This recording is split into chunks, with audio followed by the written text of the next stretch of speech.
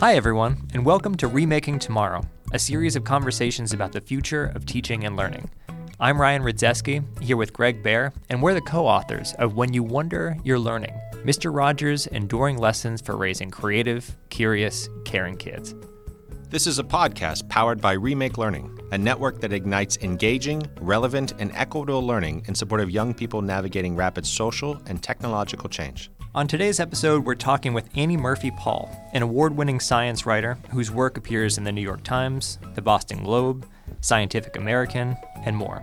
She's the author of several books, including Origins, which investigates how the 9 months before birth shape our lives, and The Cult of Personality Testing, which explores the implications of popular and sometimes flawed personality tests. Her most recent book is The Extended Mind, The Power of Thinking Outside the Brain, which explores how we can tap the intelligence that exists beyond our brains. Annie Murphy-Paul, welcome to Remaking Tomorrow.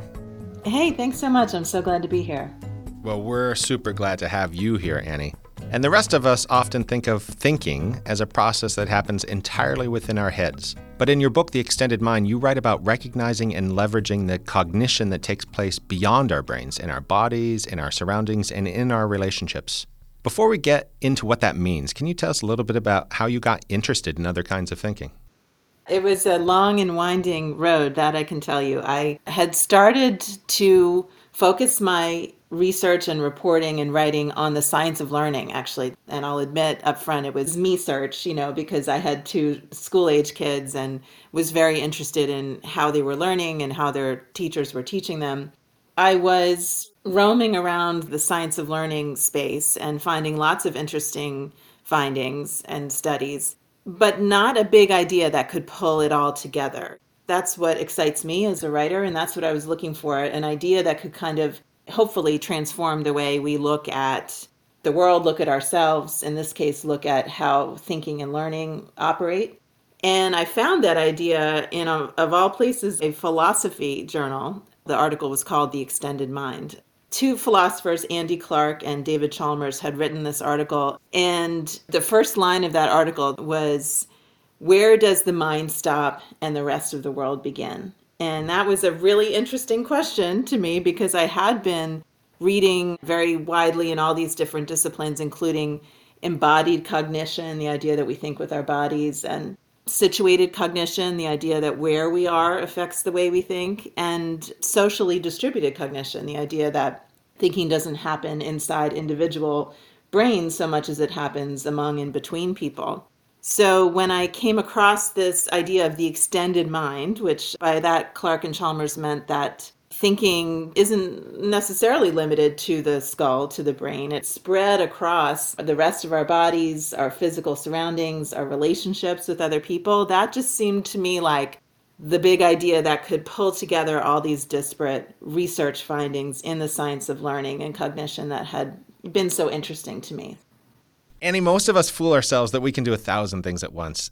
And you write that the human brain has firm limits on what it can do, how much it can remember, how much it can focus, and so on, and that our culture now regularly exceeds these limits. Can you give us an example? And how do we know when we're asking more of our brains than their natural limits allow?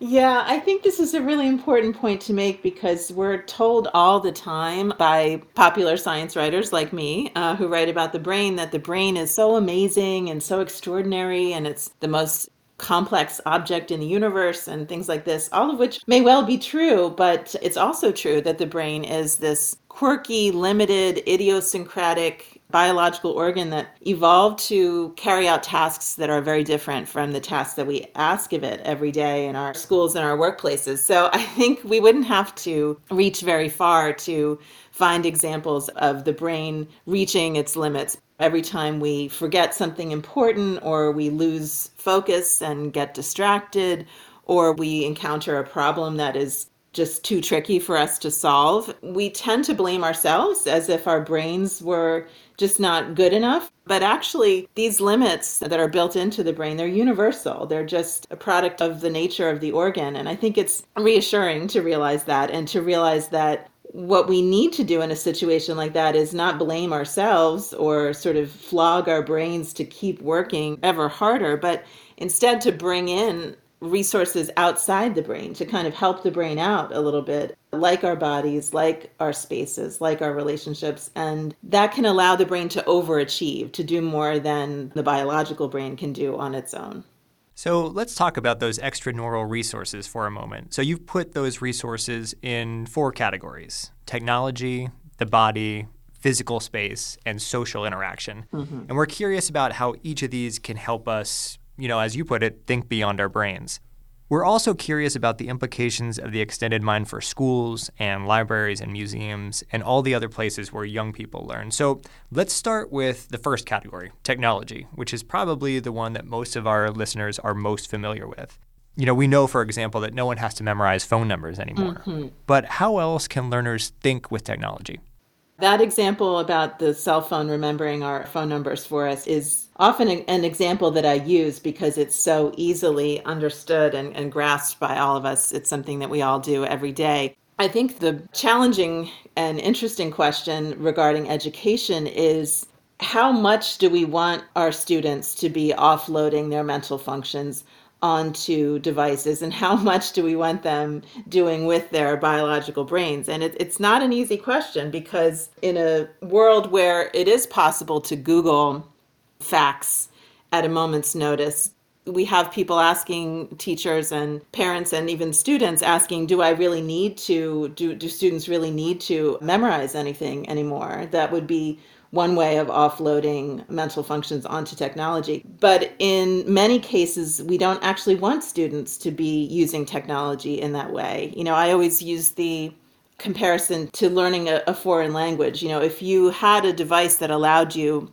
to translate each word that you needed to use as you were speaking a foreign language, are you then able to speak that language? We wouldn't say that you were fluent in that language by any means, because in order to be fluent in that language, you need to have a very large amount of information, the vocabulary of that language, the structure and grammar of that language, the idiom of that language, stored in your own brain. And that's the case for a lot of what we want our students to learn. We actually need that to be stored on, the original hard drive, which is our biological brains. But there are many occasions on which it makes sense to offload students' mental functions onto technology, and we need to be really intentional and thoughtful about when those occasions arise. And we also need, of course, to be aware of the fact that technology, even as it extends our minds, can also contract them, in the sense that they can be distracting. They can cause our natural or native abilities to kind of atrophy if we offload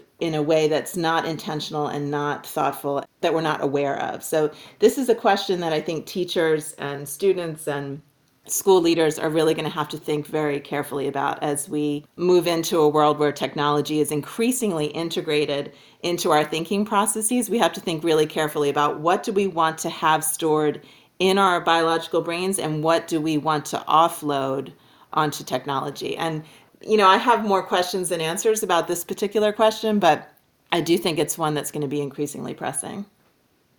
And Annie, you also write about thinking with our bodies. You write that our bodies can process information that's even more complex than what our minds can handle, and that they do so in some cases much faster than our brains. So what does that mean?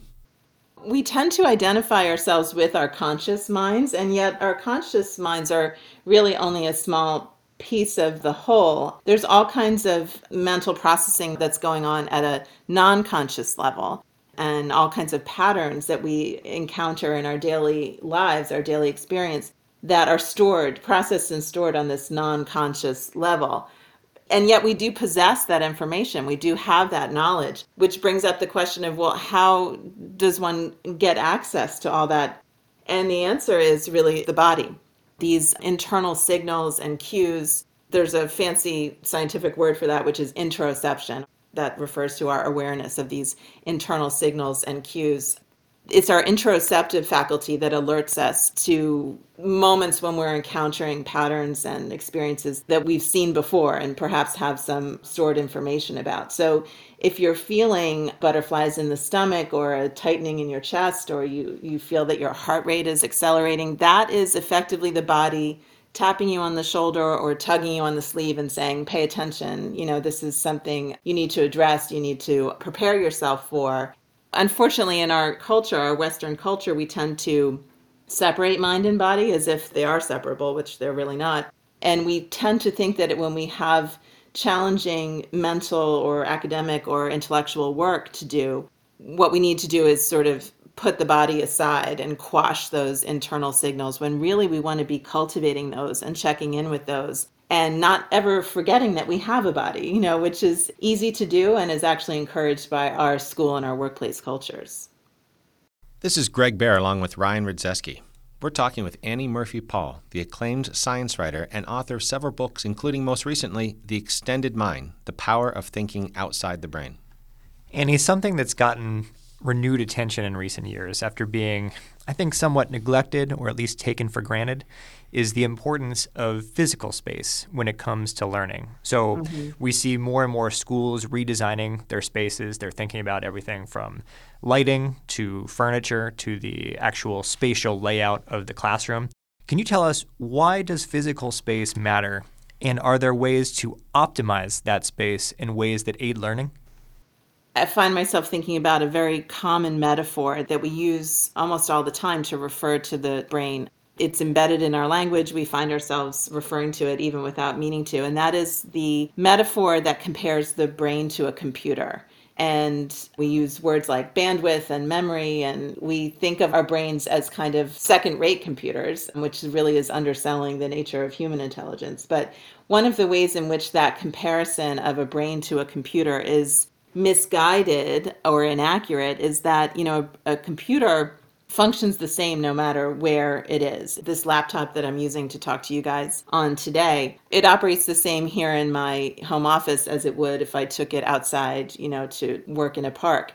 But the human brain is very different from that. It's really exquisitely sensitive to context. And whether we're inside or outside, whether we're in a space with natural light or artificial light, whether we're surrounded by people or alone, all these things have very significant effects on the way we think and the way students think.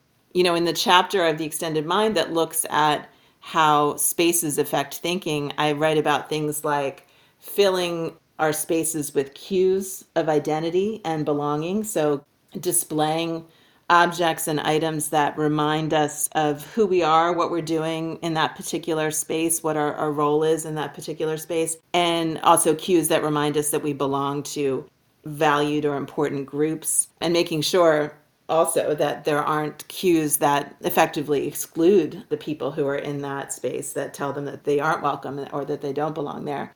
And then I talk about things like the importance of having control and a sense of ownership over one space, which I think can happen in schools, but so often doesn't. Students are not encouraged to or even allowed to decorate their spaces or make them their own. So there's a lot of ways in which I think schools could be supporting students' intelligent, effective, and efficient thinking with space that we're not necessarily doing, because we have this idea that thinking should be able to happen anywhere in any kind of space, and we're not recognizing the very important role that context and space plays in our thinking. Annie, if our listeners could see us, they'd see a whole lot of head nodding right now. Let's turn to the fourth category, social interaction. You write that another way to extend our thinking is by augmenting our minds with the minds of other people. Now, to some people, that could sound a little creepy. So what does that mean? How do we do that? And what sort of benefits does that bring? Well, we do live in a very individualistic culture, and a culture that conceives of thinking as something that happens in one person's head and looks at intellectual and academic achievements as the product of a single mind. But I think that is an outdated and inaccurate way of thinking about thinking, especially in our world today where our problems are just so daunting and the expertise needed to address them is so specialized, and the sheer amount of information that we're expected to process is so enormous. The single human brain is just not really able to keep up or do the job anymore. So we really need to think together, figure out ways to engage what scientists call collective intelligence, a level of intelligence that is greater than the sum of the individual people who are in the group. And the place to begin learning that is in school. I'm very aware as I talk about this that group work is difficult, and it's especially difficult in our individualistic culture where we haven't really learned the practices and protocols that would support effective group thinking. But it's needed in the workplace and needed in our schools. And I really think schools are the place to begin to figure this out. Train our students at thinking together in a group. My hope is that some of that disinclination or lack of enthusiasm for working in groups can dissipate as we learn how to do it and do it in a way that's fun, that is enjoyable, because human beings are really meant to think together. This individualistic kind of thinking that we engage in is really kind of a more recent innovation. And so there can be a lot of joy and a lot of great expansion of oneself by being part of a group. So you just suggested that we're not necessarily taught as students or as kids how to lean on these beyond the brain resources that you describe in the extended mind. Most of our formal learning experiences, I think Greg and I can speak from experience as well, they rely on us memorizing things and studying hard and trying to focus as well as we can for as long as we can. Mm-hmm. How do we take a both and approach here? What's it going to take, in your opinion, to put the extended mind into practice for learners at scale? That makes me think of another very common metaphor that we use to understand the brain, and that is the brain as muscle. The growth mindset is a really popular concept in education, and I am myself a great admirer of Carol Dweck, the psychologist who came up with the growth mindset. And I've gotten some pushback from teachers and others who are very attached to this idea because they find it to be very empowering to let students know that with practice, using their brain, in a directed and effortful way, students can get better. Their mental faculties can get stronger. And I understand that and I endorse that. But I think at the same time, a growth mindset orientation that doesn't also accommodate and include extraneural resources is going to be limiting. A lot of students have the idea, as you were saying, that the way to be successful, to be effective as a student, is to work your brain as hard as possible, memorize, study, sit in your chair until the work is done. And I just think that often leads to a lot of frustration and helplessness on the part of students for whom that's not working as well as they would like. And what I love about the extended mind is that it opens up all these other options, that you don't just have to sit there continuing to work your brain, like it's a workhorse. You can actually get up and move your body, or you could take a walk outside, or you could in some other way alter your context in your space, or you could get on the phone with a friend or make an instructional video. All these things that are bringing in resources, again, from outside the brain, I think can be so helpful and could help us move closer to something like what you were saying as a both and kind of approach, where we recognize that the brain is absolutely central to thinking and learning, but that the brain can't do it on its own, and that we've devoted most of our energies in education to cultivating the brain and training the brain. And we need to have a kind of second education that would be teaching students how to use their outside the brain resources just as skillfully and as effectively as we expect them to use their brains. Annie, apart from Ryan, whom I'm sure when he was a teacher in the classroom was doing all of these things, right, Ryan? Yeah. If any of my former students are listening, I apologize. But can you give us maybe a colorful example of an educator or a place that's doing the types of things that you recommend? The person who comes to mind right away is someone who's actually working at the college level. And in fact, he's a Nobel Prize winner. I'm thinking of Carl Wieman, who's a physics professor at Stanford, but also an education professor.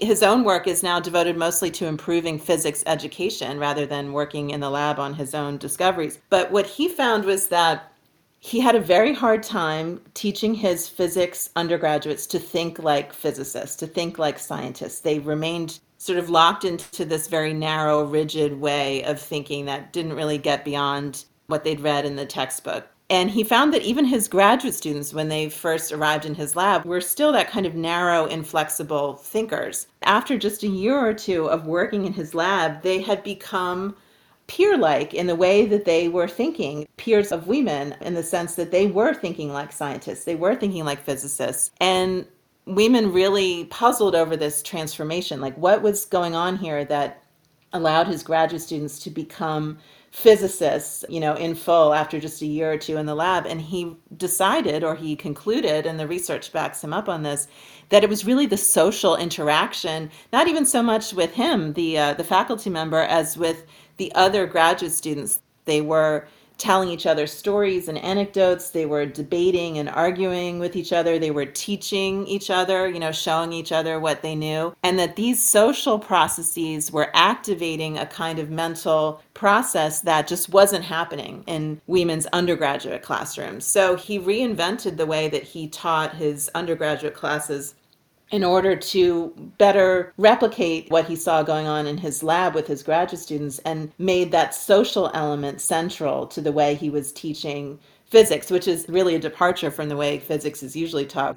Now he lectures briefly, or he does a flipped classroom kind of thing where they watch a lecture outside of class, and then they come in and they interact with each other in small groups, with Wieman and his graduate students circulating the room and listening to what they're saying, what they're arguing about with each other, and stepping in occasionally, but really letting that social piece, that thinking with people piece, do a lot of the work. Annie, how can people find out more about the work you're doing? Well, they can go to my website, which is www.anniemurphypaul, or engage with me on Twitter. I love Twitter's a great hive mind kind of innovation, a place of some collective intelligence, also some collective stupidity. But I do like Twitter, and I'm at Annie Murphy Paul. And Annie, before we go, we have one more simple yet not so simple question for you. What's one thing that parents and educators can do today to make tomorrow a more promising place for every learner? I would want educators and parents to communicate to their students and kids that their brain is a wonderful organ, but also limited, and that everybody's brain is like that, and that they can figure out ways to give their brain help to do what they're asking their brains to do. And actually, the more skillfully and the more consciously that they can bring in those outside resources to help their brains, the better they can think. And it doesn't have to be up to just their brain alone. Thanks again to Annie Murphy Paul, whose award-winning science writing appears in the New York Times, the Boston Globe, and beyond. Her latest book, The Extended Mind, came out in June. Remaking Tomorrow is powered by Remake Learning, a Pittsburgh-based network of people and organizations that ignite engaging, relevant, and equitable learning practices in support of young people navigating rapid social and technological change.